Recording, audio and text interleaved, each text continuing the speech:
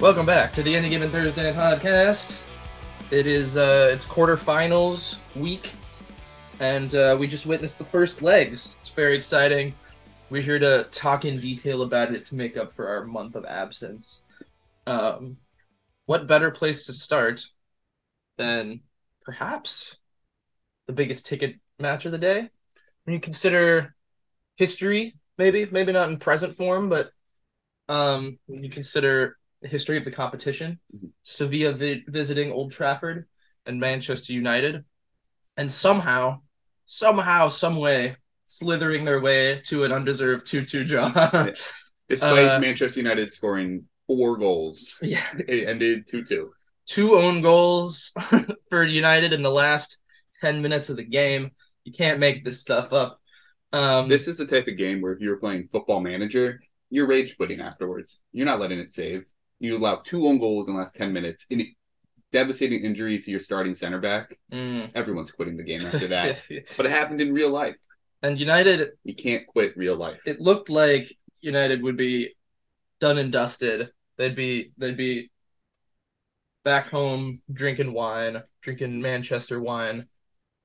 It's famous for its wine. And already celebrating being in the semifinals because they did almost score within the first 30 seconds here. It was offside, so it doesn't count. But it didn't take long for them to actually score, and that would be the 14th minute through Bayern Munich loanee Marcel Sabitzer. Gotta say though, it's a really nice pass into him from Bruno, but it was clearly a deflected off the boot of the defender.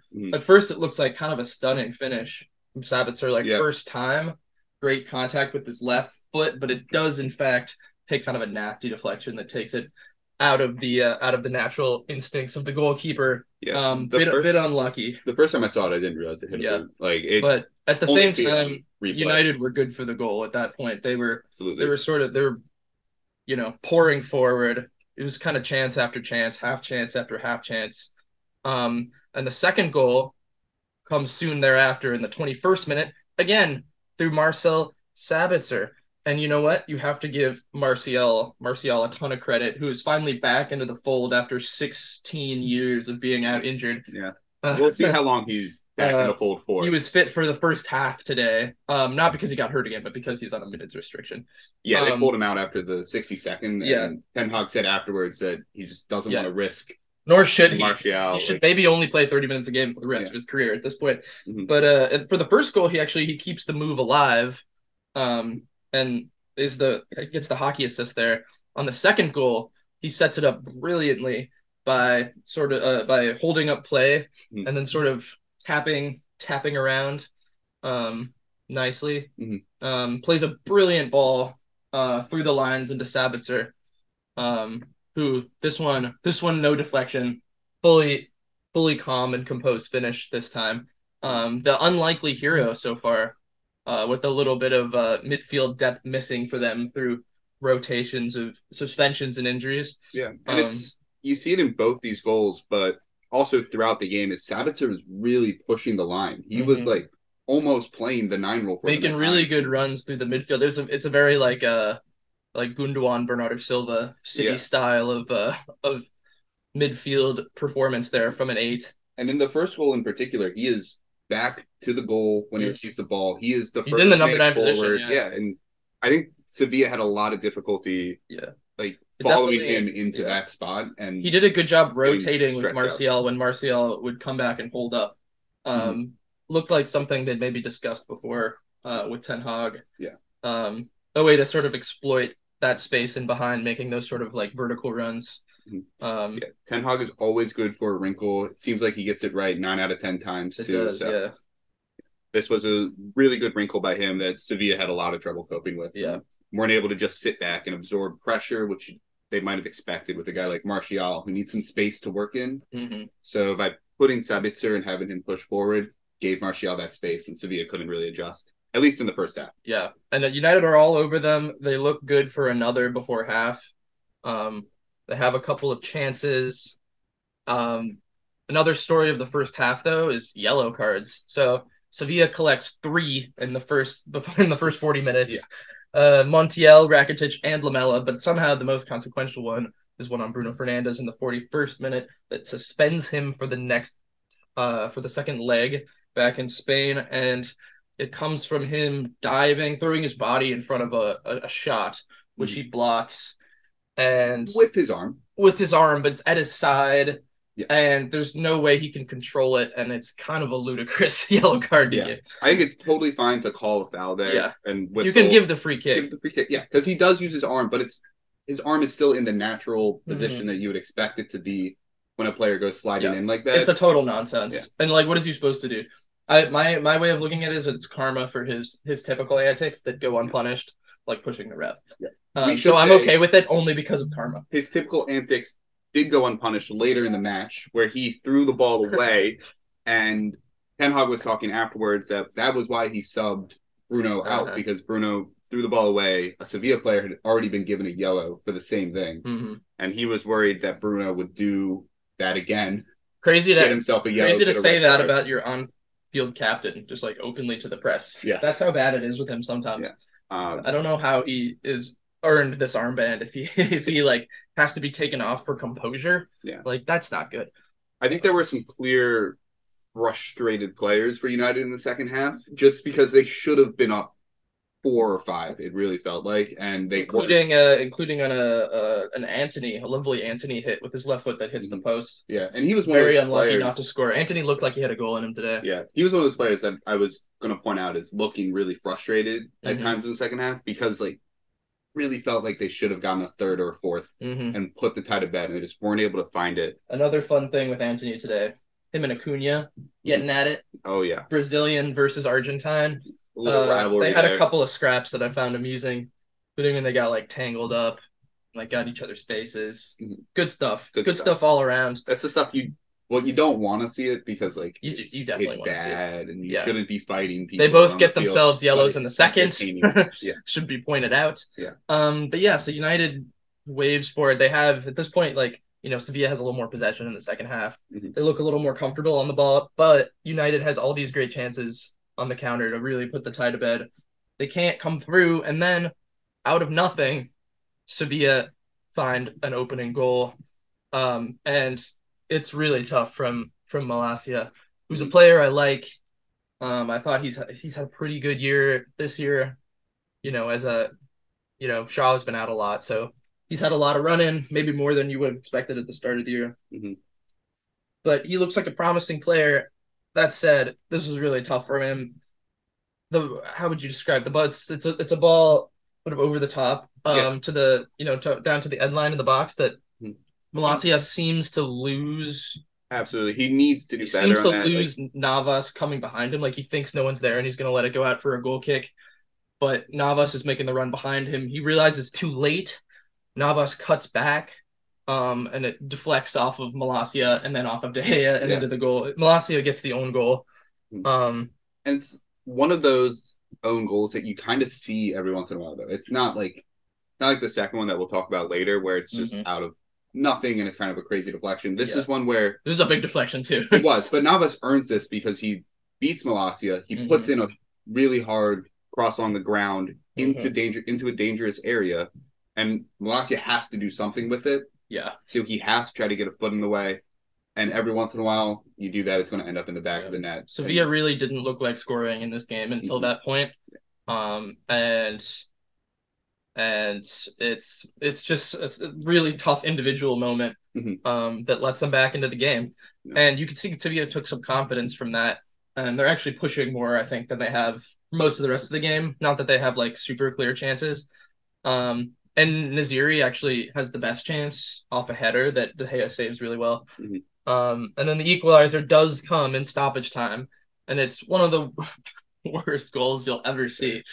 It's another deep cross, and Naziri gets up for it. He gets way up for it. He gets a big head on it, except that it's going like 100 yards wide. It's going straight sideways. It's going so wide. But he hits it so hard that it hits off of poor Harry Maguire's big old noggin and splashes into the side netting. Nothing De Gea can do, nothing Maguire can do, really. Yeah. it's like just such a random nothing goal that happens like 1 out of 1,000 times. Yeah, this but second it's also goal, hilarious. the second own goal is a little different from the first, in that like the first you could see 2 own goals in 10 minutes happening there. Like you could see what Navas was trying to do. You could see why Malacia is doing what he's doing, and like it happens every once in a while. The second one, you're just like, how did that possibly end up this way? Yeah. It's the Sevilla black magic in the Europa League. It is. Yeah. And while it's total misfortune on United's part, and like plus the one terrible mistake from Malacia, you have to look inward in these moments. They've only themselves to blame for the complacency in the last 20 minutes. I don't know if I want to say they only themselves. Well, no, okay, maybe not in the second, but there's a level of complacency where their passes got less crisp. They didn't take their chances in the second half on the counter that would have put the tie to bed. And then individual error on the first goal. They really put themselves in a position that they shouldn't have been in here. This should have been a 3-4-0, and it should have been over. Sevilla, they got sloppy. Teams, you have to put Sevilla away. Yeah, they have to put them away. You'd think they would know that. Yeah, they've played before. Yeah, I think they got sloppy in possession a little bit. They got sloppy in their own defensive box. And they left that window just ever so slightly cracked. Yeah, and they got stung by the mosquitoes. Yeah, we should talk about United's injuries as well. So Varane had to come out at halftime with an injury. He was a huge miss in the second half because Maguire didn't have a great game. It has to be said. Yeah, I mean, I'm sure everybody's shocked by that. Gasp! And then Martinez, super late in the game, he has a ankle, foot injury. It looks like he has to get carried off by Sevilla players. Yeah, the Argentine connection. Yeah. It was Acuna and... was it? Who was the other Argentine? I'm going to cough. You ready? No, I'm keeping it in. Was it? I'm keeping it real. Was it Ocampos? Was he the other one carrying him off, or Montiel? Or it could have been Lamela. Lamela came off. Yeah, Lamela. It was Ocampos. Okay.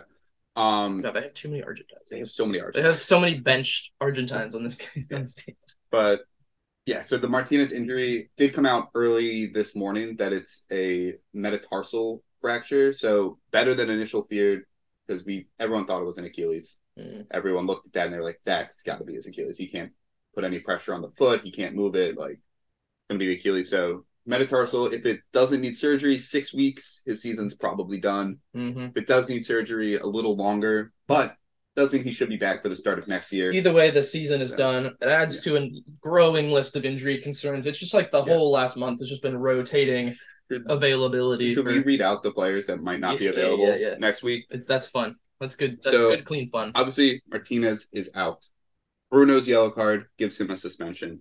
Rafael Varane, unlikely to be ready for the second game. Marcus Rashford, reports are maybe he'll be ready. Probably not. Scott McTominay, obviously out. Luke Shaw is out. And, of course, really crushing blow, Garnacho. As well. He might be back. Yeah. A couple of... Didn't you say Palestri is suspended too? Is he? I can't remember. I can't remember either. Palestri might be suspended because he definitely picked up a yellow earlier as well. So Palestri's suspended. And that also, keep in mind that Eriksen got back to playing today. He played the second half, but he's not fit for a full match. So I think if he can get enough fitness, maybe he'll start and play the first half or the second half again. But yeah, they're kind of down to plus Martial's not fit for a full match either. As well. So they're really kind of picking up scraps here for who can play, and it's going to have to be a collective effort on next week if they're going to get through this tie. I still think it's very possible to get through this tie, especially they are still like not a good team. So especially defensively though. I mean, the defensively is going to be tough. It's going to have to be Lindelof and Maguire. Yeah, like that is not. It's old school. That's asking. It's a throwback. It's a United throwback. But you know what? I also wouldn't. I'm not going to bet against Sevilla, but I'm also not going to bet against Ten Hag coming up with something creative that surprises us next week. Yeah, we should say too. Sevilla heavily rotated for this game. A lot of backups. Most notably was Marcel. Is that how you pronounce it? I don't know. I haven't really ever seen him play before. This was Isn't that a bit weird? From his fourth. Well, they are playing Valencia on the weekend. But this is their only chance to get into Europe next season. Yeah, but if they lose to Valencia, they're back in the relegation dogfight. So I think that they were saying we got to prioritize this Valencia game. If we win this, we're safe from relegation. Yeah. They'll be 8 points clear of Valencia, who are in 18th. They will be fine if they win that game. Mm-hmm. But if they lose it, suddenly they're 2 points clear, right? They're dragged back into that fight. Sure. Things get a little sketchy. So I understand prioritizing that, but... And also, they don't have the gaps between their first and second. They're not that clear this season. Like, so, I have no idea what their best team is at this point. Yeah. A lot of it was most notably in the defense with Nianzou as well. You think Ocampos, Lamela, Rakitic, they're all like first choice pretty much. Acuna on the left. Rakitic isn't super. That's the thing. What is their first choice? Like, that's a good question. It's impossible with them. Anyway, so next week will be very interesting. Can United break the curse of Sevilla finally? And Sevilla have been much better at home. But United, very comfortable going to Spain at this point. Yeah, they've done it a lot. Yeah. And they've had great success. Why don't we move on to Feyenoord 1-0 Roma? Mm-hmm. This was an interesting one. We were talking about how Feyenoord really needed to get a win here to have a chance of getting through this tie. And they did. It was tight. It was tight. And the XG will say that Roma was the much better team. I don't know if it felt like that. I was going to say when I was watching it, it wasn't that stark that Roma would have had a much higher XG. Yeah. I was going to say when I was watching it, and then at the end, I would have probably guessed Roma had drawn or maybe scored an extra goal, but I don't think the XG tells the whole story here. A 1-0 is not a crazy result. No. Especially because Pellegrini had a penalty that he missed, which was not a deserved penalty.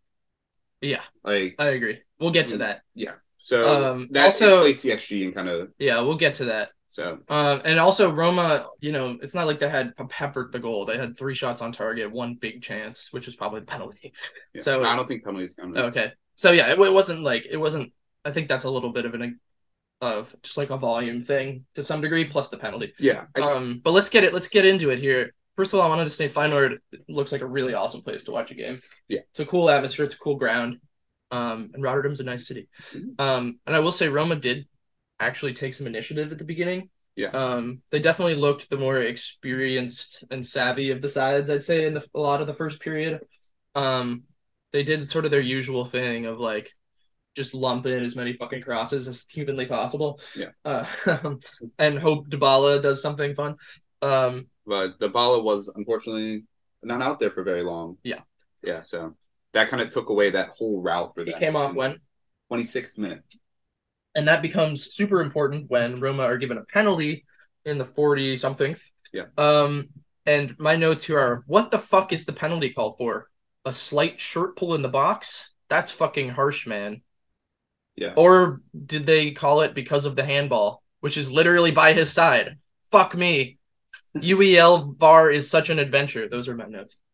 The UEL VAR is an adventure. The commentator, it was such a bad call that the commentator didn't even know it was for live. Yeah. We couldn't tell which thing. I think it was for the handball. I think it was for the handball as well. By his fucking side. Yeah. I don't think they should have called it. It's some classic, like, that's the thing that we keep harping on in these two competitions is that whatever, like, VAR it trickles down to this level is so unclear and inconsistent, and it's really frustrating because we keep beating this dead horse, but like other than whatever the fuck's been going on in the Premier League the last 2 months, there's like leagues have usually found some level of consistency as to what they call and what they don't.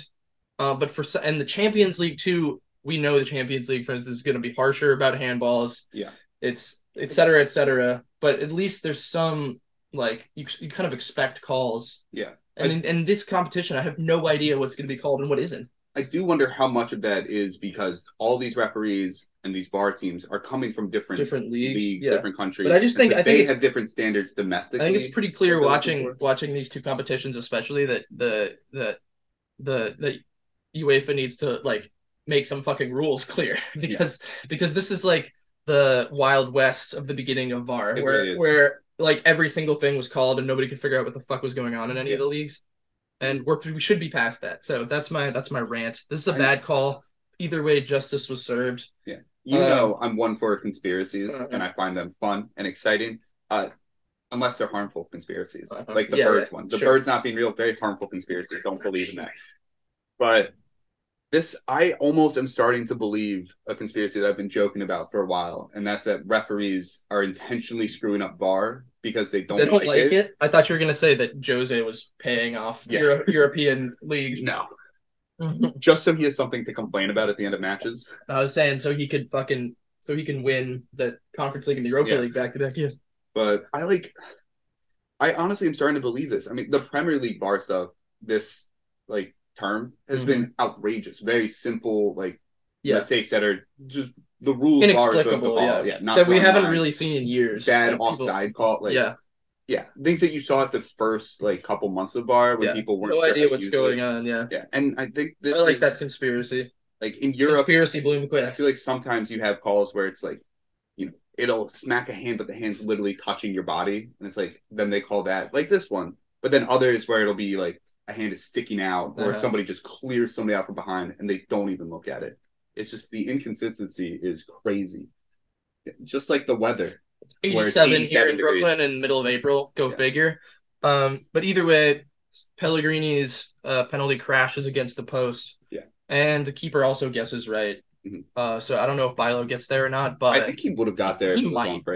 Either way, justice was served. Unfortunate for Dybala, who probably would have scored if he was out there. Yeah, Dybala has been really consistent on penalties. So a lot of the game felt like Feyenoord building up,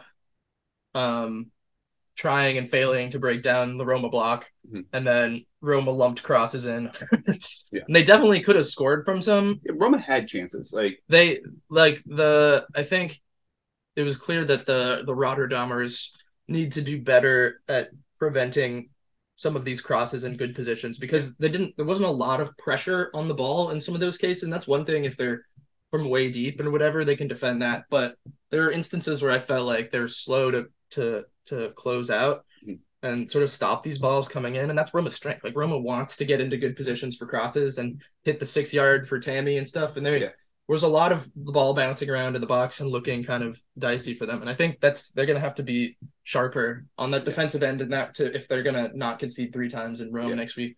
Especially, Zalewski was killing them on the right. He was getting so much space and creating so much space for himself to put crosses in. And he's young, he's exciting and fast, but he's a player that you should be able to track. Yeah. They also need to, I think Feyenoord also need to find a way to get the ball into the box a little more, because it was a lot of long shots. Yeah. I think they had 2 shots inside the box of their 12 total today. The goal came, though, from actually getting deep into the final third. Yeah. Idrissi takes on Zalewski, gets all the way to the touchline, and then floats a cutback sort of all the way to the 18, where Beefer connects on a volley, which he hits into the turf and makes it all the way into the netting. It's really good finish. It is a great finish. It's bad defense from Zalewski. Yeah. That's his issue, right? Yeah. He gets beaten so easily, dude. It's he's a true wing back. Yeah. So he gets beaten so easily on that one. It made me wonder why Idrissi wasn't trying to isolate him more often, actually. Yeah. I think part of it is that Mancini knows that Zalewski is not a good defender. Yeah. So Mancini doesn't want to leave him on the island. Yeah, Mancini was cheating over that way constantly throughout the game, which I think he had to do. You have to, yeah. But it did put a lot of pressure on Smalling and Ibanez, who lived up to it today. I thought they both had really good games, but this one time, you get beat one time, Mancini's not quite where he wants to be. And Beefer still has a lot to do, it should be said. Yes, it's not like a tap-in. No.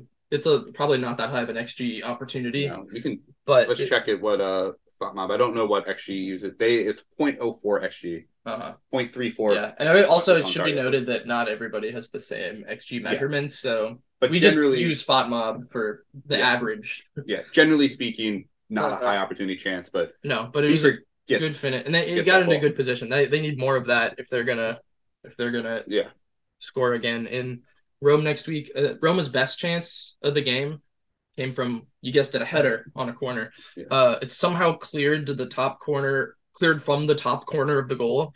And it's actually Idrissi who saves the goal. He heads the ball off the line from inside the goal. It hits the underside of the bar and then goes down onto the line and is somehow cleared from there. The hero twice over today, Idrisi. Yeah. It's just about as far over the line as you can possibly get. Yeah. This is in the 63rd minute. Millimeters away. All the Roma players instantly kind of like stop playing because they're like, that was in, which gives Feyenoord that like split second you need to make sure you clear it. I mean, they probably would have cleared it anyway, but this is why goal line technology is great because all the Roma players turn and look at the referee. He's just pointing at his watch saying, no goal, and they have to get on with it.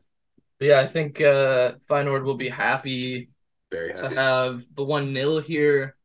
Probably flatters them a little bit. But again, Roma sort of run out if they're not scoring from their from their headers and their corners. They sort of run out of ideas sometimes. That said, I don't think they'll feel in a dangerous position going home. They're really good back home. They might though. I mean, they should, because offensively, I mean, Tammy had to leave in the 50th minute. And their problem is goals. It's like they just don't score that much. So that's why I think they should be nervous because one, the ball left in the 26th. That's true. That's the Dybala thing could be scary. And Tammy left in the 58th minute with a shoulder injury, which looked pretty bad. I mean, it's a shoulder injury, so who knows, right? Those things can just be really painful, and then you're fine a few days later.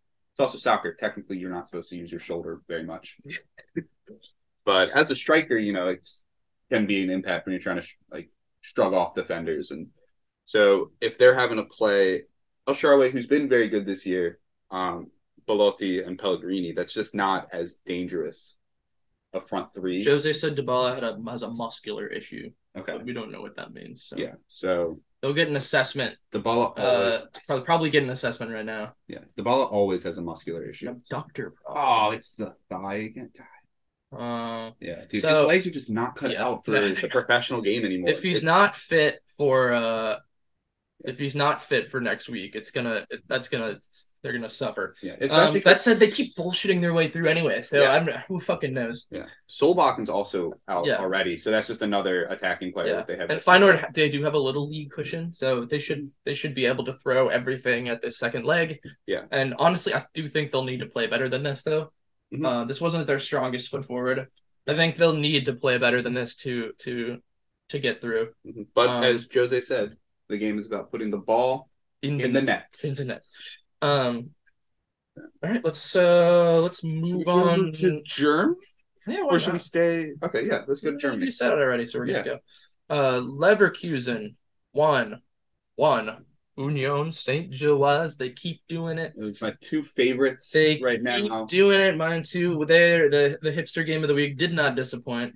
USG, man, they know how to play some football. Yeah. I was really excited about this game for partially a reason that played out, which is the transitional moments of the game. Both teams kind of want to transition fast on you. And then so each was a little vulnerable when getting countered from a counter. Yeah. Those sort of moments where the ball is nicked off the counter and then you go back the other way. Yeah. There's some really fun open play moments of players just running at each other, players that are good at running at each other. Yeah. Just a bit of fun. The counter counters. And the star of the game, Victor Boniface. Star of many games. He did not disappoint. He had this ridiculous moment in the 28th minute where he sort of goes shoulder to shoulder with the defender, takes a tumble, does a full roll, like an army roll, gets up, and then continues with the ball, crosses up a defender, and then hits a low shot that's headed bottom corner that the keeper saves. It's like, what? What did I just see? It was some amazing shit. It was probably the moment of the game for me. It was a lot of fun. And then the resultant corner from that effort goes off the bar. Yeah. So it's just the value. St. Gilloise has this amazing pattern the last couple of years where they lose their all-time legend leading goal scorer, and then the next guy becomes the all-time legend leading goal scorer. It happened, Undav. And then before that. Yeah, the guy who just got in trouble. What's his name? The West Ham, or the guy in Brighton. He was Undav, and then and the guy who just got in trouble. got in trouble. What's his name? MLS, yeah. I should know this. You should know this. I did the whole thing. But we also just had a conversation about this yesterday because the MLS put out it was only a 6-game suspension. Yeah, he did a racial slur, I don't know which slur. Was it the N-word? It was the N-word. Oh, boy. It's obviously not enough. Yeah. And so dumb. So we just talked about it, and I know we're both just blanking on the name right now. Well, we don't like him anymore. Yeah. So anyway, game continues on. Hincapié has a big Bonzier, yeah. So Undav was their leading scorer. He leaves. We're like, oh no, what's gonna happen? Then Bonzier just scores all the goals for them. Yeah. Same thing here with Boniface. They just have the next guy in line every time. Boniface just also keeps hitting. I guess not keeps hitting. It's only been 2 times, but he came from like the lovable underdog plucky team, Bodo Glimt, moves to Union Saint-Gilloise, the lovable plucky underdog team, making a run in Europe. Well, and it's just these fucking Tony Bloom teams, man. They're so well run. It's annoying. Hincapié has a big-headed chance after the keeper Morris misjudges a deep delivery in the box, and he's falling away, but he does have a side of goal. He's only able to steer it into the side netting. And Saint-Gilloise punishes the lack of finishing from Leverkusen just after half, and it's a brilliant goal. It's really handy build-up from the Belgian side. Work the ball from the midfield to Boniface on the right edge of the box, and the Nigerian star in the making does the rest. Right-footed effort, nestling in the bottom corner. It's a fabulous finish, and his 7th of the competition. Wow. It's like a combination of it's like a curler side foot with like precision and also like the power of hitting with the laces. He kind of does both. It was like a world-class striker's goal. Yeah. Like it's from outside the box. I think it's inside the box, but not that far outside the box. Yeah. It's like right by the maybe. Yeah, it's because it was to the side. That's why. Yeah, he receives it at the side. He receives it at the edge of the box and then takes a couple yards. But still, I mean, just the precision and the power, like you said. You're right. It's the kind of goal that a world-class goal scorer buries and nobody else. The precision and the power, the combination of the two is very unique and difficult. That's in the 51st minute. And then I do want to say one thing though, is that Tapsoba, the defender who's guarding in there, it does happen very fast in his defense, but also he should know that he's gonna cut in with his right foot there. And his body position is wrong. He lets him get that shot up way too easily. Yeah. But what are you gonna do? And then Frimpong has a huge chance in the 78th minute. It's another deep cross that the goalkeeper misjudges. Second time. And he basically has an empty net. This is much worse than the Frimpong chance. Yeah. He has than the Hincapié chance. Yeah. He basically has an empty net. And all he has to do is direct it onto goal. Somehow he puts it across the front of the goal. I don't know how he quite managed that. Especially because you expect Frimpong to be a player who can bury that, and Hincapié more of actual defender. Yeah. Like Frimpong technically a defender, but not really a defender. Hincapié, you can forgive him, because it's not his job. I really don't know how he misses it so badly. It's a mystery, but they do find their breakthrough late, and it's a beauty from our fave Florian Wirtz.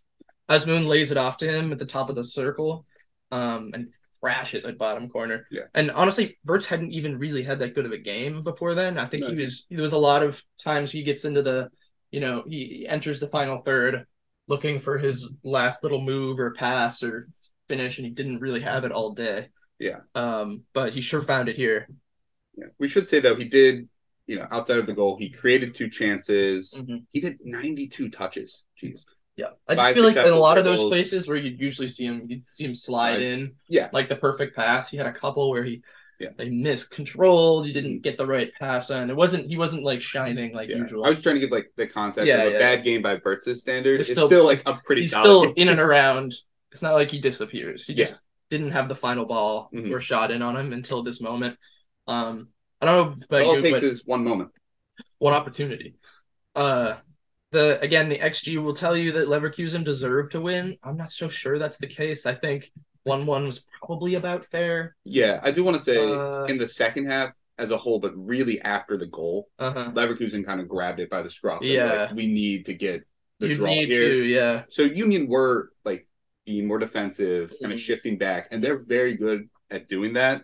So I think the XG might be a little inflated because it's one of those like Leverkusen are just constantly trying to find the goal. Yeah. Well, Union are not time wasting when they get the ball, but they're not being direct. They're kind of like a little more passive. Yeah. Botmob claims St. Gilloise didn't have any big chances, but to me, they felt pretty dangerous anytime they got into that attacking third in transition. They're just a dangerous team. They are. Like, you look at just at their front, I guess 8, right? Or 7, if we include the midfield. Like, guys like Teddy Tuma, Linen, Vertessen, and Boniface can score from anywhere. Like, so you just constantly have to be aware of them, and every time they have the ball, it feels like they could score. Yeah. And I feel like the way, even though Leverkusen are always going to be dangerous in attack, they do.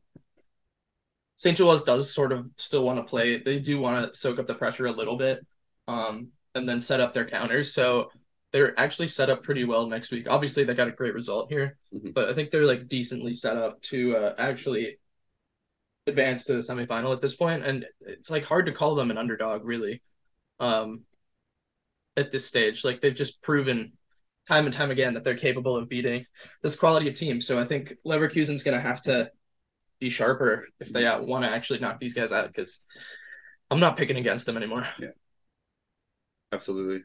We should also say, just got to be careful giving Union St. Gilloise set pieces too, because Burgess is always dangerous from there. 6'6". Teddy Tuma on the delivery. Got the assist today too. Yeah, he did. Let's do Juve Sporting in less time.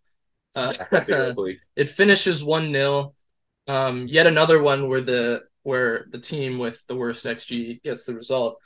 But that's just kind of what happens in the day games. It's been the day, yeah. Interesting for sporting news, their teenager, Yusuf, I guess you call Kermeti. Sure. I think his name is 18-year-old. He started up top, which was interesting. I think Paulinho is injured. Yeah. First European game. And Juve had the better of the first 20 minutes or so. But Sporting really grew into the game and threatened for the rest of the half, with sort of steady like stream of build-up, slowly letting out some steam. And then Juve's goal comes in the second from a corner, and unfortunately it's a mistake for Adan in goal, who just misses his punch. And Vlahovic is there to lay off to Gatti. Yeah, it was one of those. I feel like it's every time I watch a Juve game, there's some point in the game where there's a scramble in front of goal, and Vlahovic should turn the ball in, but it somehow gets blocked or saved, and it falls to another player to score. Yeah. Like, Vlahovic just cannot be the one to score for Juve. This time it was Federico Gatti, who... He was 24. Yeah. So much older than I thought. Well, because not that long ago, he was playing for Verbania in the Eccellenza. Wow. I don't even know what that is. 5th tier in Italy. Oh, wow. Which, if you remember, is split, starting from the 3rd tier onward. So nice this story. Is like way further down than a normal 5th tier would be. It's a nice story. That's kind of Ethan Pinnock-esque. Yeah. So he went from the 5th tier, he got promoted with them up to Serie D, transfers to Pro Patria in Serie C, gets the move to Frosinone, and then finally the move to Juventus, and now he's scoring in the Europa League. Crazy career, crazy rise for him. A couple of other notes here. We have a Pogba sighting. Yeah, Pogba played. He entered the game. Another thing, a little more serious, is that Szczesny went out with some sort of heart issue. Yeah, he says he's fine, but it's always a little scary. But Perrin comes in, and that's going to be important because he ends up playing a crucial role in stoppage time, where he makes a back-to-back point-blank saves on Pedro Gonçalves and Hector Bellerin. The Gonçalves attempt is forgivable.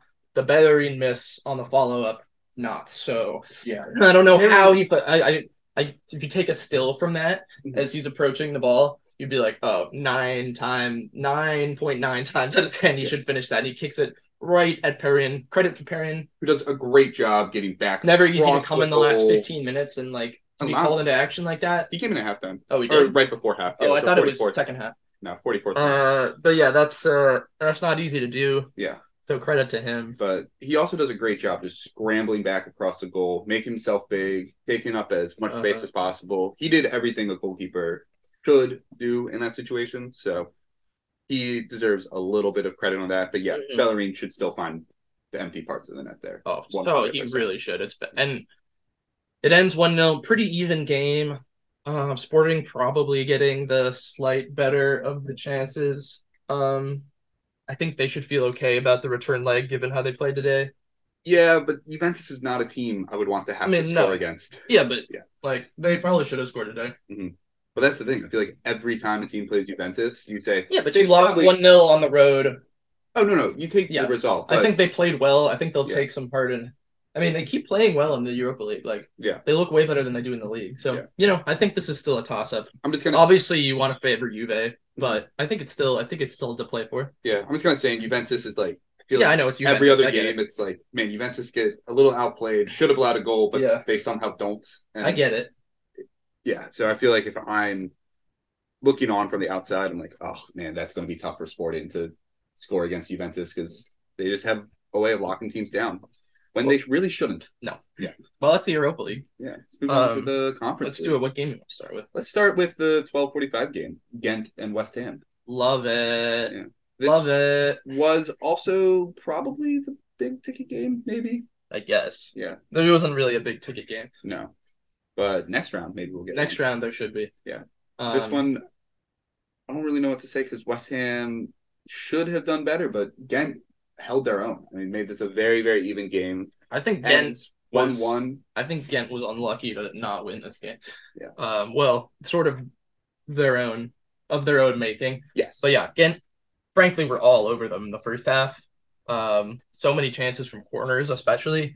Mm-hmm. West Ham looks to have the opener late in the second half, but and it's about as against the run of play as you can get, really. It's a simple catch from a corner, and the goalkeeper Roof literally just drops it. Like, drops the ball. Like, I've never seen, I mean, it's something else. Yeah, when I first saw it, I thought, oh, that has to be a foul on Aguirre, because no goalkeeper just drops the ball. He just dropped it. And Aguirre is standing right there, and it just sort of goes in off of him. But technically, it comes off his hand last. Yeah. Even though it's at his side, you get it. You can't score with your hand. Yeah. So the ball looks like it might already be going in the goal anyway. It's but I like the rule. I don't think. Yeah, it's unlucky for Aguirre there, but it's so very fortunate for Roof. Like he's a very lucky lad. Yeah, it was super lucky for Aguirre first that the ball just kind of falls to him, but then unlucky that he uses his hand because clearly accidental. But yeah, it looks like we're gonna go in 0-0 at the break. Was a good catch by VAR because the ref didn't see it at first. Yeah. It looks like see it at first, but VAR saw it very clearly on the replay, and we're like, "Oh, we gotta send that down." So it's looking like a 0-0 at the break, but a quick throw from West Ham into the box. Wakey, when the ref goes, the commentator goes, "Wakey," as Lanzini receives in the box and squares for an easy tap into Ings for the opening goal. The Ghent defenders were still congratulating themselves for the previous clearance. Yeah. And they forgot that you can be offside on a throw. Only themselves to blame. Nice moment of recognition for the Hammers forwards, but it's really bad from Ghent. Those two, they could have been down 2-0 from two really fucking stupid things. Yeah. West Ham didn't really... Yeah, when I first saw... when I checked at West Ham's chances in the first half, it was just after the Aguirre goal before it had been ruled out. So they had like a 0.8 XG and like no shots. And I was like, how did that happen? Yeah. But yeah, basically West Ham had like 2 shots the entire half. Yeah. And they didn't really have, they only had 4 the entire game. Yeah. One of them was a tap in. Yeah. They were very selective in their shots too. I mean, just in general throughout the game, they would pass up a couple potential shooting opportunities trying to work for a better one, which feels like the opposite of what you normally see English teams do in Europe, which is we're going to pepper your goal. Well, it's different with West Ham if you're like, I mean, West Ham didn't have all the possession in this game. They had less possession than Ghent did. Yeah. But Ghent really, for me, only have themselves to blame being down at half. Like, absolutely. They've let West Ham basically get a couple freebies here. Yeah. Just from sloppy, like, lack of concentration. And, Ghent kind of hadn't really threatened in a bit before the 57th minute, but then a lovely build-up move through the center of the pitch, plays Kuipers into the box, takes it sideways onto his left, finishes on the right side of the goal. It's a nice goal, very nice goal, and definitely what they deserve in terms of their sort of general build-up and chances created over the course of the game. Yeah, it felt like a deserved equalizer, and they were threatening. Gift Orban, not directly involved in the goal, but man, he created so many good chances today and just looked really lively. So Kuipers turned it in, very much deserved at that time. Yeah, and the equalizer seems to kind of elevate the energy for them, and in the stands, suddenly they're really on attack a lot. They're dispossessing West Ham a lot, it seems like, and transitioning quickly. And then we almost get our second overhead kick stunner of the day. As Orban tries one from like 18 yards out, and he loops it, and it hits the crossbar. I know. Oh, so close. It wasn't as crazy technique as one we'll find out later. We'll save that, but for the Nice match. But yeah, it would have been ridiculous. And then even though Ghent were the better team all second half, also they almost give the game away again in the 93rd minute. Center back Okumu gives the ball away to Paqueta, and he's sort of running free in the box. Piatowski comes over, or Piatowski, I don't know. Piatowski. He comes over with a last grasp challenge. It looks like it's just outside the box, and it looks like he cleans him out. The ref gives him a straight red. Goes to VAR. Turns out, another great use of VAR. He gets the ball. It's a brilliant tackle.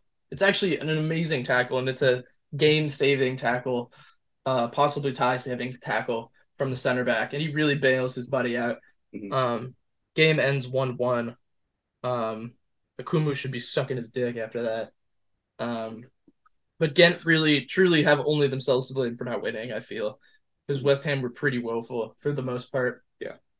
West Ham will be pleased with the draw, I think. I mean, I don't know how much of it was West Ham playing bad or Ghent just being really good West today Ham are just and bad. kind of shutting them out. Yeah, I mean, West Ham are not a great team, but Ghent kind of just shut West Ham out of the game. They were way more physical. They were faster, stronger, bigger. Harder, better, faster, stronger. Which is kind of ironic against an English team, which is probably the biggest league that prides itself on being really physically dominant in Europe. And they got out physicaled by Ghent. What are West Ham good at right now? They're not good at anything. No, I agree. Like, they used to be the thing is, like, they're really, like, they're great at set pieces, or it's like, oh, they're really tough, and, like, what are they good at? They're not good at anything. Yeah. That's the thing. That's why I'm, like, going home 1-1, you're like, yeah, West Ham should win. But, like, will they? I don't know. This is also I picked this as a possible upset beforehand, and I still think that's very much the case. This is still the most likely upset. And a little also because Ghent have two really informed strikers in Kuipers and Orban. Like, it only takes a couple of chances to get knocked out at this stage. The only thing is that Ghent will have to be sharper and, like, have their heads on a little straighter than they were today, because they had those three moments where they could have conceded 3 times, or they could have lost, Piatkowski to a red if that had been upheld. There's just a lot of those things where it's like they have to clean that up if they want to pull the upset. It's also the first time West Ham had played like a really capable team in this competition. Yeah, it's true. Because group stage, Silkeborg, not really a great team. Steaua Bucharest were terrible in the group stage.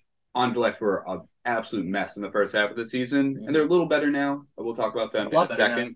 But they're still way behind Ghent on the table. Yeah. Like, Ghent have been a much better team throughout the season. Anderlecht have been, it's the last 2 months Anderlecht have been. They've definitely turned it around. Much better. But at the time West Ham were playing them, Anderlecht were a mess. They're a mess. And then, AEK Larnaca in the round of 16, not top competition. So it's a little worrying if you're a West Ham fan that, like, the first time you play a team that's somewhat competitive for this competition, you're getting outplayed. Yeah. And that's definitely a concern.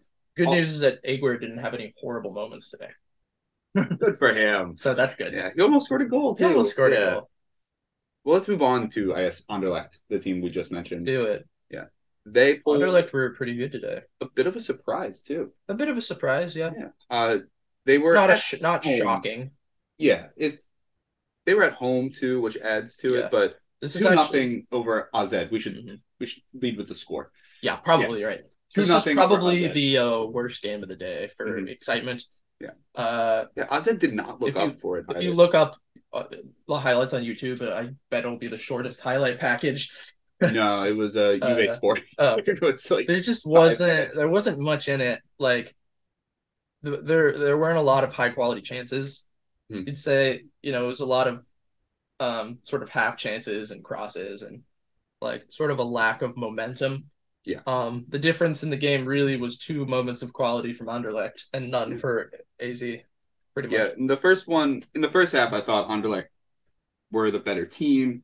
So it was Murillo's goal was in the first half, right? Yeah. Mm-hmm. Yeah, Murillo scores with a header, and I thought that was a deserved lead for Anderlecht at the time. But the second goal in the second half came out of nothing. AZ were... There was a total of 1 big chance in this game. Yeah. Between the 2 teams. It was Ashimiru just kind of allowed space and buries the ball in the bottom right corner. Yeah, we should say the first goal, it was not even from the most threatening sequence either. It was just like a bit of possession, a few crosses. Yeah. And then like Dreyer's touchline cross is met by right back and Panamanian, which is fun, Michael Murillo, who sort of he makes like a slashing run and gets a nice glancing header. And it's a decent goal, but it is also kind of out of like many minutes of build-up, which were non-threatening. Yeah. And then the second goal, as you said, is kind of similar. Like Amuzu takes the ball to the touchline. He lofts across back to the top of the box, kind of similar to the Vert goal. Yeah.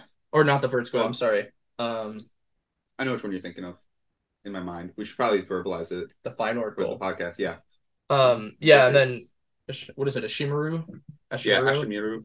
Yeah, he hits a beauty past Ryan. Mm-hmm. And yeah, like I said, it was really those 2 moments of just like of quality that were the difference. I mean, yeah, you'd say Anderlecht was a little bit better, but it wasn't like no.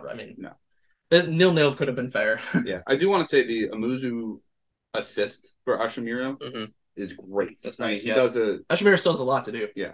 Oh, yeah. But Amuzu is going full sprint and in like 3 steps lulls the defender to sleep by pulling off. Very Rafael Leao-esque would probably be the other person I see do this a lot, where you're like full sprint, kind of lull the defender into thinking like, oh, he's just going to take the ball slowly, coming with the cross because he's like pulls up in those 3 steps, and then boom, as soon as he gets to the ball, full sprint again. The change of pace was incredible. Such acceleration on him.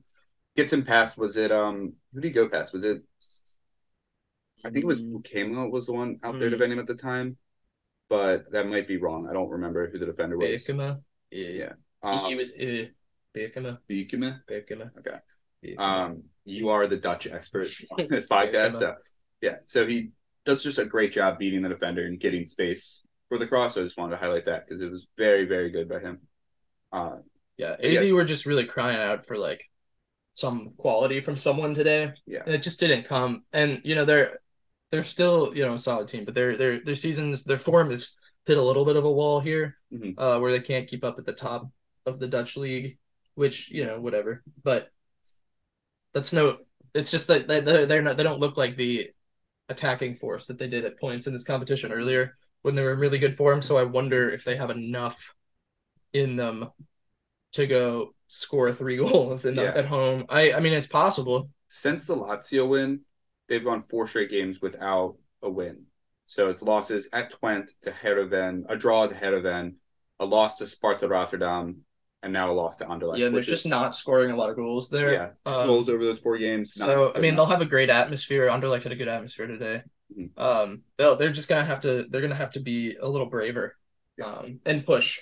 Yeah. But yeah, Anderlecht definitely the favorites to go through now, you'd say. Let's go to Basel and Nice. Yeah. Finishes 2-2 in Switzerland. Basel continue to get results that don't make any sense given their league form. This was a bit more exciting than the previous game. Yeah. And it was not one I thought would be exciting. You were a little more hopeful for Basel than I was, but they were in bad form. Yeah, they're interim manager. Yeah. I don't think they're gonna go through the top. No. But everything felt like it was coming up Nice. Doesn't this feel like coming up Nice? Doesn't Basel seem like they've had like 4 interim coaches this season? Yes. I think they've had 3 What the fuck? But anyway, they get the scoring going through a penalty from Amdouni.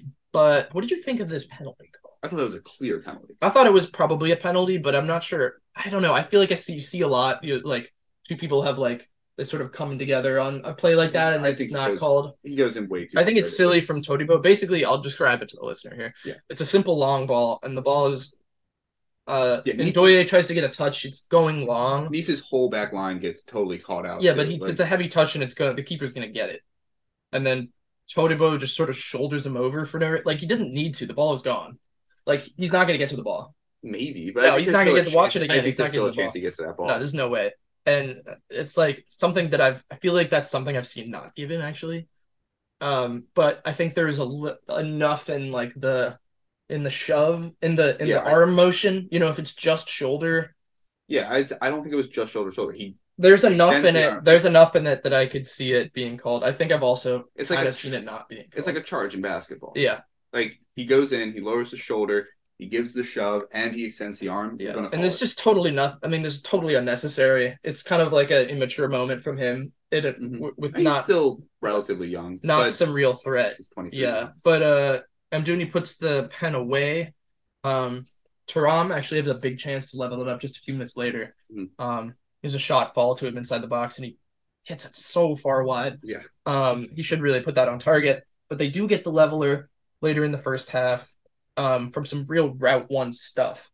It's a deep cross. Ramsey, Welsh's own, gets his head on it around like two defenders, knocks it down towards the 6, and Laborde sort of scuffles for it, and then it falls for Mafi, who is a simple finish. It's really sloppy defending from Basel. Yeah, they'll be disappointed in that effort. Really scrappy goal from Mafi though. It's a very League 2 goal. Yeah, but. Non-league goal. Yeah, but Mafi, they got to defend that better. A few minutes later, said, "I can score in a different way. I can score too. A bad goal. Yeah, let's have the best goal of the. Let's have the best goal. Let's show some class. Yeah, It's balls looped in from the left side. Yeah, I believe. Yeah, left side of the box. Center of the box is a little behind Mafi. You think, okay, there's a chance for Basel to clear this. No, he pulls out the bike, just turns around the defender too. Like the defender's a little bit in the way, and Mafi's able to wrap his foot around it as well. So get on your bike, sir. Yeah, that is the contact he makes. Oh, he thrashes straight over. Oh, it's the best goal you'll see of all week in any competition. It's like straight over the head of Hits too, and there's nothing he can do about it. It's the best European goal of the week. Absolutely. Rodri would have an argument, but I think this is better. This is better. This is more unusual and special. Yeah. Even though he's from close range, the pace he hit, the connection, it's not like a bike where you sort of had half connection and it loops over. He crushes this dude. It's exactly what he wanted to do. Yeah. I mean, it's an awesome goal. Hits could do about it, even though it's totally within arm's reach. You just can't get his arms there in time. Yeah. And Nice go into the break up 2-1 as a result. And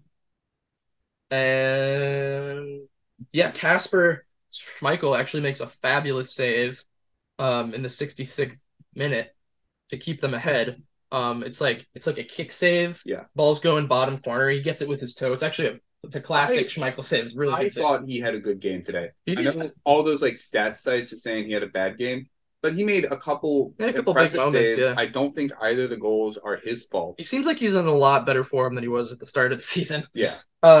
His distribution was pretty solid. So I thought he had a good game, but the stat sites just don't like him. Yeah. And unfortunately though, he can't keep this equalizer out. Yeah. It's on Amdouni is on the double here. It's a pretty simple cross into the 6, and Amdouni's just like unmarked. Yeah. It's really bad. Really bad. It's like they fuck up their marking. They had the numbers to mark it. Yeah, they do. But they have enough bodies. They just don't mark correctly. Dante is too far forward for the cross, so he's just like kind of taken out of it. And the fullback is guarding no one on the right. Yeah. Rosario doesn't engage with anybody, and Todibo kind of misjudges the ball a little bit. He goes. And I think he goes Andy Oshime. There's another guy. There's somebody else back. Yeah, I think two people on one guy. Yeah. Anyway, it's just it's simple, kind of simple stuff. Marking. The only one who I can kind of forgive on that is Todibo, who's going for the ball and just kind of gets it a little bit wrong. This time his jumped a little bit. Yeah. But that's all the space they needed. And Yeah, it's just bad marking, simple as that. It's simple stuff. Um, each team here scores a goal through it's just sort of basic bad marking around the six. Yeah. But what are you gonna do? Yeah. What are you gonna do? 2-2. You're gonna transition to the Lech Fiorentina game, the last Conference League game, and that one finishes Lech 1, Fiorentina 4. Bit of a shellacking. Yeah, seems like the only tie that's kind of put to bed after the But first. it actually looked like it was going to be competitive for at least the first half. Yeah.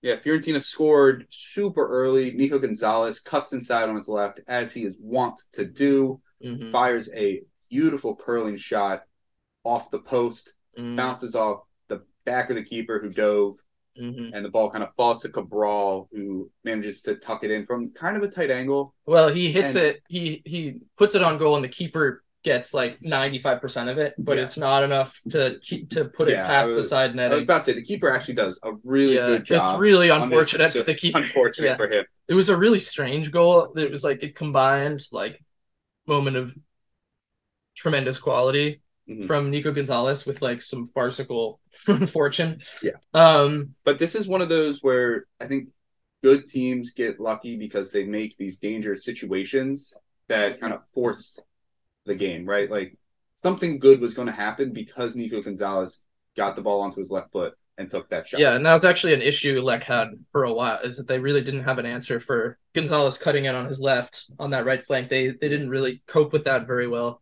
So also, fun fact about the goalkeeper, they just looked up because I was like, his name was Bednarek, and then he is John Bednarek's brother. Oh, really? Yeah. I didn't even think about it. Yeah. But yeah, so a quick shout out to the Lech fans who are always fucking awesome. Yeah. That's me saying that without knowing if there was any horrible racism, so don't quote me on that. But the fans as a unit looked like they were awesome. And they usually are. To the Lech goal. Some of the best, maybe the best fans we've seen in the Conference League so far. The lead up to the Lech goal is visually stunning because the entire stadium is jumping up and down. Yeah. And then they all just break out in unison cheeriness. Velde tucks it in. Yeah, Ishak lays off a cross with his head. Great. Velde hits a beauty past Terracciano. And the fans are rocking. It's 1-1, but that's about as good as it would get for them. They suffered from the Fiorentina press, as we kind of talked about on Wednesday. Especially in the midfield, they're getting dispossessed a little too often. And then a series of crosses leads to Fiorentina's second before the break. Gonzalez dispatches a deep ball with his head, and he does really well to elevate over the defender. He hits it into the ground, into the side. Yeah. Quite a solid header, but again seemed avoidable for Lech. It is. Nico Gonzalez just had a great game. Had a really good game. He only played 50 minutes, and he might have been the Conference League Player of the Week. I mean, I think I'd give it to Muffy, but Nico's in that conversation, and to do that in 50 minutes is incredible. Yeah, Lech looked at risk, but also they were competitive and in it for the first half, but then a bit of clinicality from Fiorentina in the second half. On the break, I think we can talk about this after, but I think Lech maybe made a mistake pushing too hard for equalizers and for more goals. Yeah. And they were really exposed on the counter. Bonaventura makes it 3 in the 58th. He buries a loose ball that had been deflected against a few Lech bodies, but again, it's a good finish. It is. It's a really, really nice finish. And then, Lech just kept giving them too many chances to run. Evidenced by the fourth goal, another excellent finish.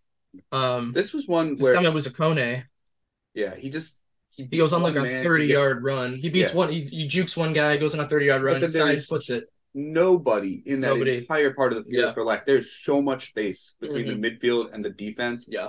And Akone also has, who was in front of him at the time? I want to say Brecalo and Cabral were the ones who were still in front of him. And he just has so much space to run into because the defenders can't step up, because then Cabral will get open or Brecalo will get open, but they keep retreating and just giving him space. And no one's there to stop the shot. As good for the goals as Fiorentina was, they were all sort of not obvious goals, like not obvious tap-ins. They were all good finishes, except the first one was a little weird. Yeah, but the three. We'll give Nico credit for the first one and say that wasn't an obvious tap-in. The 3 subsequent goals were all like really high quality efforts from the attacker. One really high leap and difficult header. 2 like clinical finishes from decent positions, but not from obvious scoring position. So it was Lech on one hand was a little bit unlucky, but on the other hand, they sort of allowed that to happen with like the more goals went in, the more they seemed to let themselves get exposed, hoping to score themselves. And they ended up sort of burying themselves in a tie where, I mean, they would have lost if they were down like 2-1 or whatever, but yeah, I don't think it was worth letting themselves losing the tie here. Yeah. When they could have kept it a little tighter and easier said than done. But I do think they sort of invited Fiorentina's counter-attacking and running. Yeah, and like you said, just inviting that pressure, or not inviting the pressure, initiating the pressure. Sorry, the opposite of inviting the pressure, but taking that initiative and trying to push forward for that extra goal when your one goal and your best opportunity came when Fiorentina had pushed really far up the field. Yeah. It's Dodo who turns it over right outside the box, and he's the right back, right? So, Dodo's all the way up there. The entire midfield is up around the box, and like that's something that Italiano likes to do. Is just throw bodies forward, and they're susceptible on the counter, and Lech got them on the counter, and then they just kind of gave up doing that. And to be fair, Lech, part of what we've loved watching about Lech is like how brave and like attacking they can be. So it's tough when it's like sort of part of your identity here. And they're already as far as they've obviously ever been in a competition or any Polish team's ever been. So maybe we're being too harsh on them. They should have the weakest team in this stage. But you have to treat all the teams like they deserve to be here, and so we'll criticize them like they're a quarterfinalist. Right? But anyway, Fiorentina was clinical again, which is like a thing for them now, I guess. Yeah. I did like unbeaten in like 13 or 14 something like matches. That. Yeah. Like, do you want to say a couple things? Nice that I think it's surprising but good that the club's actually given Italiano time here, because they very easily could have sacked him in like October when they were like 15th, and losing to Başakşehir here and stuff. But they've sort of let him actually put the team together a little bit, and he's really got him firing now. He's a good coach.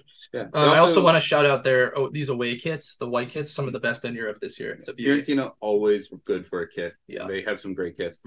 But they were also really patient with the strikers, which is becoming like a real blessing. Yeah. With their like rotation of 5 strikers who literally couldn't score. Yeah, especially Cabral and Jovic, who are relatively. It was like 5 Timo Werners on Chelsea. Yeah. And waiting for a guy like Nico Gonzalez, who's a winger, who's a real goal threat, to come back healthy, I think was important for holding off to judge your strikers until that type of player who can distract from them is on the field, because Cabral and Jovic were getting. Do you know how old Cabral is? 26. He's 24. He's only 24. I know. He looks like a 35-year-old. Yeah. Yeah. But they're sort of doing it. They're doing a good job by committee. Yeah. They got like a solid rotation, and they all seem to be, firing for each other right now. Which and Cabral has kind of taken the scruff too. He said, "I am going to start scoring goals." Yeah, remember like when you were like hated Okone so much? I do still kind of hate him. When he was like the least productive player ever. Yeah. He's been much better in the second half, and I think it's because he's not relied on to be the guy. Yeah. Right. In the start of the year, he's the rotation play and start almost every game. What do you think of Brekalo? I like Brekalo. I don't think he's like a world beater. I was surprised he started. Yeah. I mean, I think he's just like rotate him in. I think he's a good option for them. I think he's going to be like a good squad piece for them in the future, but I don't see him as like a out and out starter for a team of Fiorentina's quality. Sure. Like, but he was like solid at Torino. Was that 2 years ago now? I think it was, but yeah.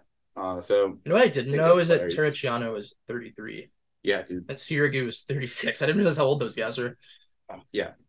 They might need to be on the keeper market pretty soon. Yes, but they brought in some good young goalkeepers. I mean, they had Lafont and Dragowski. Neither of them worked out, which is just shocking to me. But anyway, we've done it. Yeah, that's that. That's all the games. We did all the games. Our winners and losers of the week. Yeah, why don't we do that? Yeah. All right, first winner of the week. I have the Dutch. The Dutch passed Portugal to move into 6th for coefficient. Yeah, Hup Holland. Which means that they get an extra Champions League spot. Hup Holland, baby. Keeping the same number of Europa League and Conference League spots. High five. So that could be huge for the league, getting a little more money, spreading some of that out. And they've looked good for it this year. Absolutely. With Feyenoord's success, and they've been very competitive in these competitions. We see AZ go into the quarterfinals of the Conference League. Yeah. Yeah. And especially when you're a league that already has 3 teams that can compete at that level, right? And you know that every once in a while, Feyenoord, a PSV, and almost always an Ajax can get into the Champions League quarterfinals. Yeah. The PSV probably should have been in the PSV kind of blew their leg to get into the group stages of the Champions League this year. So, and they sort of faded a little bit for form, but this could be really big for a team like Feyenoord, who we see are probably going to win the league this year, which gives them a Champions League spot anyway. Yeah, basically. But maybe it's something. Last year, obviously, they had a successful year. They went to the Conference League final. They finished third, and then got their whole team ripped apart and rebuilt. So it would be nice for them not to have to do that. Yeah, I mean, that's just sort of the nature of a league like that. You see, even with Ajax, you see are in a big structural rebuild right now after United bought half their players last summer. But hopefully it maybe means that teams can maybe focus on building a little bit more before selling. Or at least taking that extra step like Ajax and sometimes PSV are able to. It'd be nice for somebody outside of those top 1 or 2 to have that sort of opportunity. Well, and now AZ and Twente are in a position where they will be looking at qualifying for Europe every year. And the Europa League too. So that's just extra money that could go into their pockets and allow them to maybe then push a little further and start challenging the Champions League teams. Indeed. First loser of the week is the Bundesliga. Oh, sad. Leverkusen disappointed to draw at home, and Bayern got absolutely smacked by City. So it's looking like a very real possibility that they will have 0 teams in the semifinals across all 3 European competition. That'd be tough. What are they, Italy? Last year? Italy last year had a team win the Conference League match. Oh, excuse me. Right. Excuse me, Conference League. My bad. Our second winner is Nigerian strikers. Hey. Karen Murphy and Boniface looked excellent and scored. Gift Orban was excellent as well. Didn't get the goal, but helped his team to a well-deserved draw against West Ham. And all 3 of them, 23 or younger.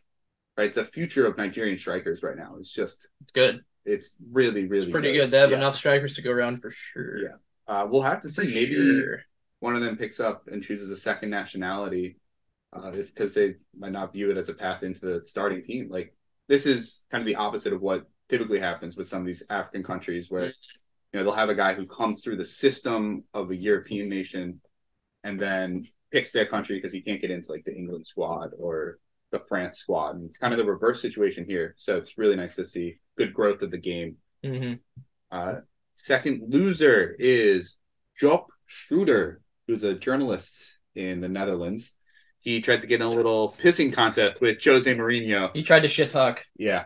And he got absolutely bodied. You don't do that. Yeah. You don't get in a shit talking competition with Jose Mourinho. Especially when you just lost a sort of final to them. Yeah. So despite Feyenoord's win, he came in, tried to talk a little shit, and Jose brought up the Conference League final last year. He said, "You cannot win a match that you lost," in reference to that this doesn't make up for losing the Conference League final. And he added, "For the past 10 months, you were crying. I will go to sleep very well tonight." So Jose wins that one. Y'all kind of embarrasses himself because a journalist shouldn't be doing that. Doing. Why is he shit? Why is he talking shit? Why are you trying to start something weird with a manager, giving Roma some bulletin board material as well? Weird showing. Yeah. So that's our winners. Can I add another winner? Absolutely. Belgium, yeah. The Belgian league. The whole year they've been winners. Well, on paper, 2 draws and a win at this stage. That's all good shit. Union getting a draw at Leverkusen. Anderlecht winning 2-0 at home to Alkmaar, and Ghent getting a result against West Ham. It's all looking up for the Belgian league this year. They might be climbing in Coalition too. Unfortunately, they are. Unfortunately, they didn't have. I mean, and Brugge, making the knockouts probably added to that a lot too. Even though Brugge's in kind of shambles right now. Yeah. Plus, none of these teams that we've mentioned are even in first place right now. That's how strong the league is this season. Yeah, it's Genk who are in first right now. Genk who are in first, only by 2 points now, but A lot of these teams are really firing. And we've seen like a team like Anderlecht who's playing pretty well now, still mid-table. There's a lot of quality there that wasn't there recently. Yeah, so we should say Belgium has moved from 13th Mm-hmm. to 8th on coefficient. Wow, which that's a big I jump. believe moves one of their Conference League teams to the Europa League for next year. That's nice. Which is nice. So they've passed Serbia, Austria, Scotland, and Ukraine this year. Yeah, you'd have to say the top 5, like Genk, Saint Gilloise, Antwerp, and Ghent, all have been in excellent, sensational form this year. Brugge, a little bit had a good group stage, but had a great group stage, and Anderlecht down in 9th, like all finding success right now. And they hired Scott Parker. Big mistake, yeah. It looks like they won a couple games since they fired Parker. So. But yeah, it's a league to keep an eye on. See if this is a one-off or if this is like maybe something we're gonna see more of. Yeah, all the teams bar 2 are left in all the European competitions are in the top 8 leagues by coefficient, except for Basel and Lech. So shout out to them for going way deeper than they probably should have. Yeah, great tournaments from them. Reminder of where Basel is in the league. They're in 6th. Yep. They are just bottom half. Yeah, and they are 22 points off Young Boys this season. Yeah. But also only 5 points off second.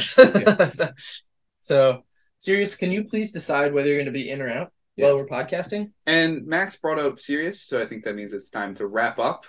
Yes. Do our Who are we cheersing to? Do you want to cheers to Jose Peseiro, the Nigeria head coach? I'm sure he's going to have some decisions to make. People to pick from. Who is this white boy? He's from Spanish? Portugal. Portuguese? Yeah. I think this is a question for another time, but there should be more African coaches. Yeah, there almost definitely should be. There's got to be some. Way too many of these African national teams are coached by like Europeans. Yeah. And I get it. Like, it's the same shit in like the US or something where you're like, American coaches aren't that, except not the same because it's more discriminatory for African. But, Regragui brought this up, right? Mm-hmm. Good. Coach of the Moroccan national team, right? Yeah. That it's just not a thing that African coaches don't have opportunities, but it's a topic for another day. It is. In the meantime, see you on Wednesday for our second leg previews.